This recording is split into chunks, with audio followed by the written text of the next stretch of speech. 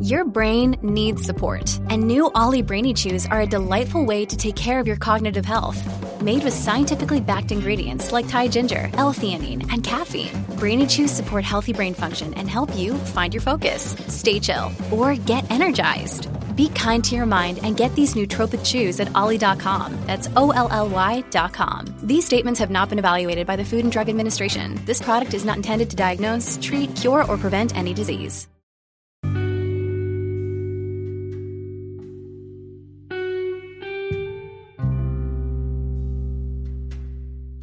Hey there, welcome to The Tint. I'm your host, Scott Fellman, and it's time for another foray into the world of aquariums from a slightly different perspective.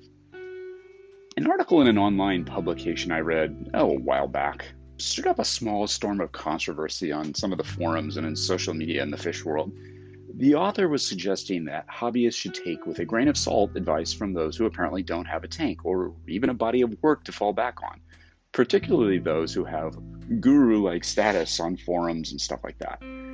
While fundamentally his assertion is pretty sound, people who claim that their way is the only way need to have something more than words to back up their claim.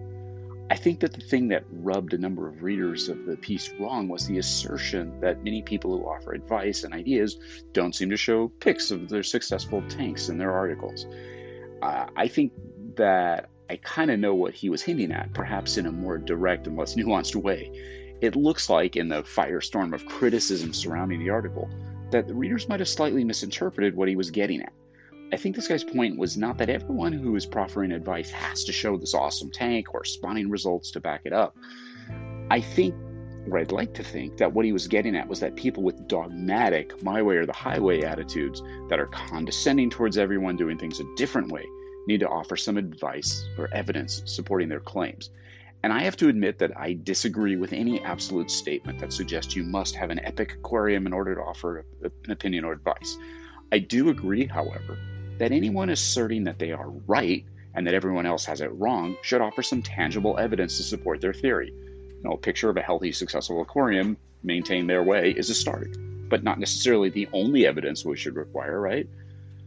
I remember a piece I wrote, perhaps in a more gentle tone, called The Danger of Regurgitation, right here on The Tint, which I basically offered a similar sort of warning, but I was a little more specific, perhaps less sophisticated, I guess.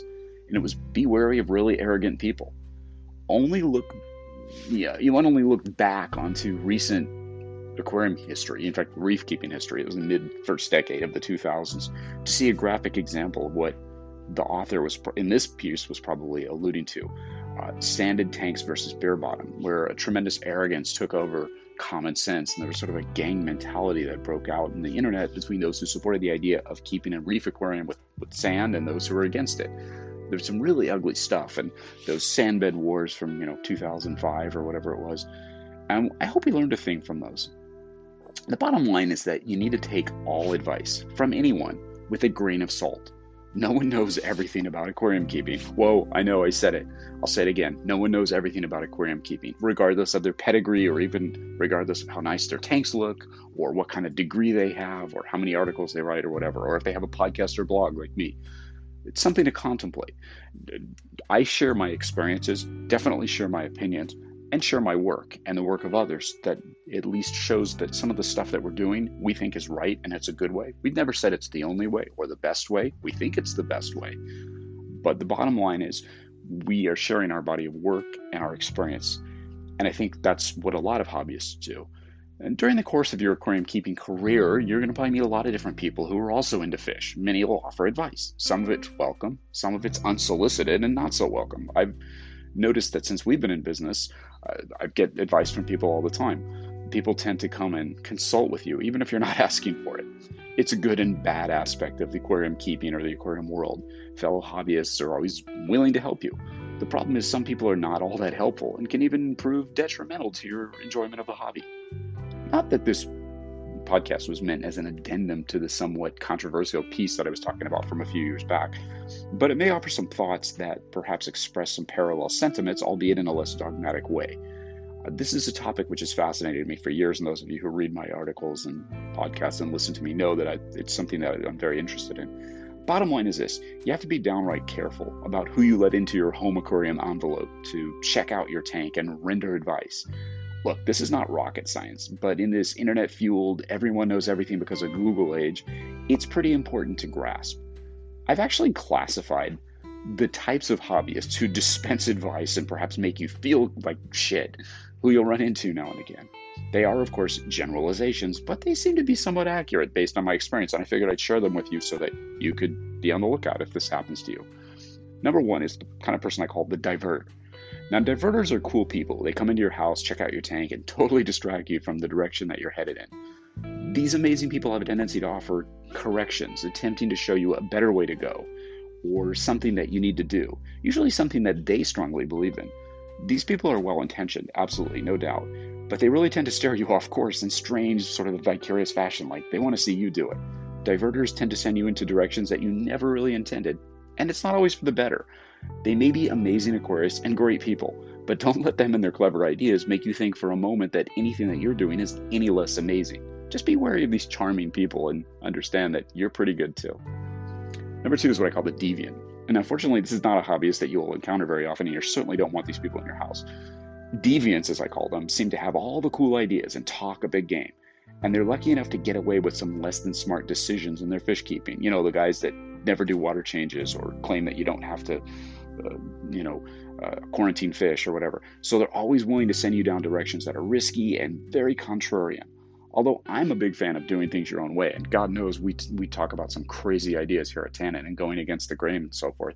I'm less interested in you doing things that someone else was lucky to get away with. It's more about experimentation, and the caveats and warnings are always given. But if you find yourself continuously making bad moves every time a deviant pays you a visit, best you steer very clear of these people. Number three is the type I call the taunt. This type of hobbyist never seems to let you live down your errors or mistakes. Remember when you tried to keep all those rasbora in your discus tank? How well did that go? That kind of stuff. Don't let these people pull you back to the mistakes that you might have made. What are they doing that for? To help you better yourself or to express their own insecurities? Everyone screws up in fish keeping. We all do. If you've messed up, it simply means that you've learned how not to do something. You keep moving forward. You're okay. Don't let people make you feel bad about what you did. And there's a lot of them out there that just seem to take great pleasure in, saying, no, you really screwed that up. Don't let them get to you. Number four, this is the person that I call the hater. We all know a few of those people, unfortunately. They usually lurk on forums and, discussion groups and so forth, and ready to strike. They want to be respected and admired by the fish keeping community for having, a great tank or doing great work or whatever, but don't seem to want to do any of the work to get there. Rather, they simply want to put down the work that everybody else is doing. They're decidedly negative people, but they can sort of motivate you in sort of a weird way. Just don't be like them. Share ideas, share your successes, share your failures. We talk about this all the time. Render help to others based upon your experiences. Use the negative thinkers to be an anti-hater in the aquarium world. We need more anti-haters. Number five is what I call the instant gratification specialist. Yep, the internet aquarium keeping community abounds with these people. They're the ones who put up those crazy mega priced, look at the tank I'm building thread that leave everyone in awe, and sometimes people feeling bad that they're mere mortals. These people have the stated goal of building a tank that gets named, Tank of the Century or whatever by some club or organization, as if that offers some, legitimacy and cred to their existence in the hobby. Now, I'm not hating on build threads or, sharing amazing aquariums that are started by genuinely excited people who want to learn and help others. This is a different breed of cat. The instant gratification specialist types seem to have very little patience for anything but instant gratification. This will be evident in the speed in which the tank seems to come together and all the outlandish expensive purchases that are posted regularly in their build threads. You see this in the reef community all the time, buying all the expensive toys and taking pictures. Look what I got today. These people want to be liked. They are fun to be around in that respect, but oddly sad in others. Many of them want to be part of something bigger. They want to be respected. They want to be part of some big thing, some big embrace or something. They just don't know what it is. And the reality is that many of these people would be awesome friends, embraced by fellow hobbyists, if they would just put their heads and their hearts in the right place. Don't let these people make you feel bad either. And there's what I call the buzzkill. Okay, everyone's seen this type of aquarist. These guys just have a dark cloud following them, and they seem to want to pull everybody else into that cloud bank or vortex with them. All of these people are extreme DIYers who spend vast amounts of time and money trying to come up with fancy automated ways of doing the most basic of tasks. When these things fail to do the job, they blame luck. Maybe they're unlucky, but they're almost always possessed by a "why is this happening to me" attitude. Many of them feel that the basics of aquarium husbandry just don't apply to them because they know a better way to do it. I don't know why I'm having this algae issue. My automatic constant frozen food feeder and homemade fertilizer station are working, but all my parameters are way off. The auto water changer and conditioner keeps sticking on me. And the computer that controls my RODI membrane assessment keeps telling me the water quality's fine. I'm at wit's end. It's kind of hard to feel bad for these types, really. They seem to be like in negative land. They must like the attention that the hobby community gives them. They may never change because their arrogance won't allow it. It's a pity, as they can offer the community a lot with their skills. Okay, wow, what a negative way to start your day with this podcast. But it was on my mind. It was something I read a while back, and I just thought it was fun to comment on it. And I had a few ideas I had to share with you.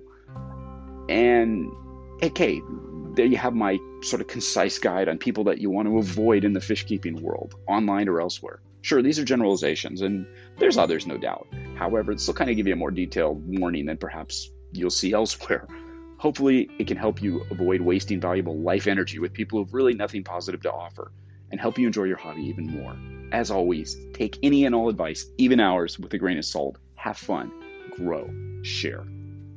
Stay bold, stay curious, stay creative, stay generous, and always stay wet. Until next time, this is Scott Fellman from Tannin Aquatics. Thanks for spending part of your day with me. I look forward to seeing you on the next installment of The Tin.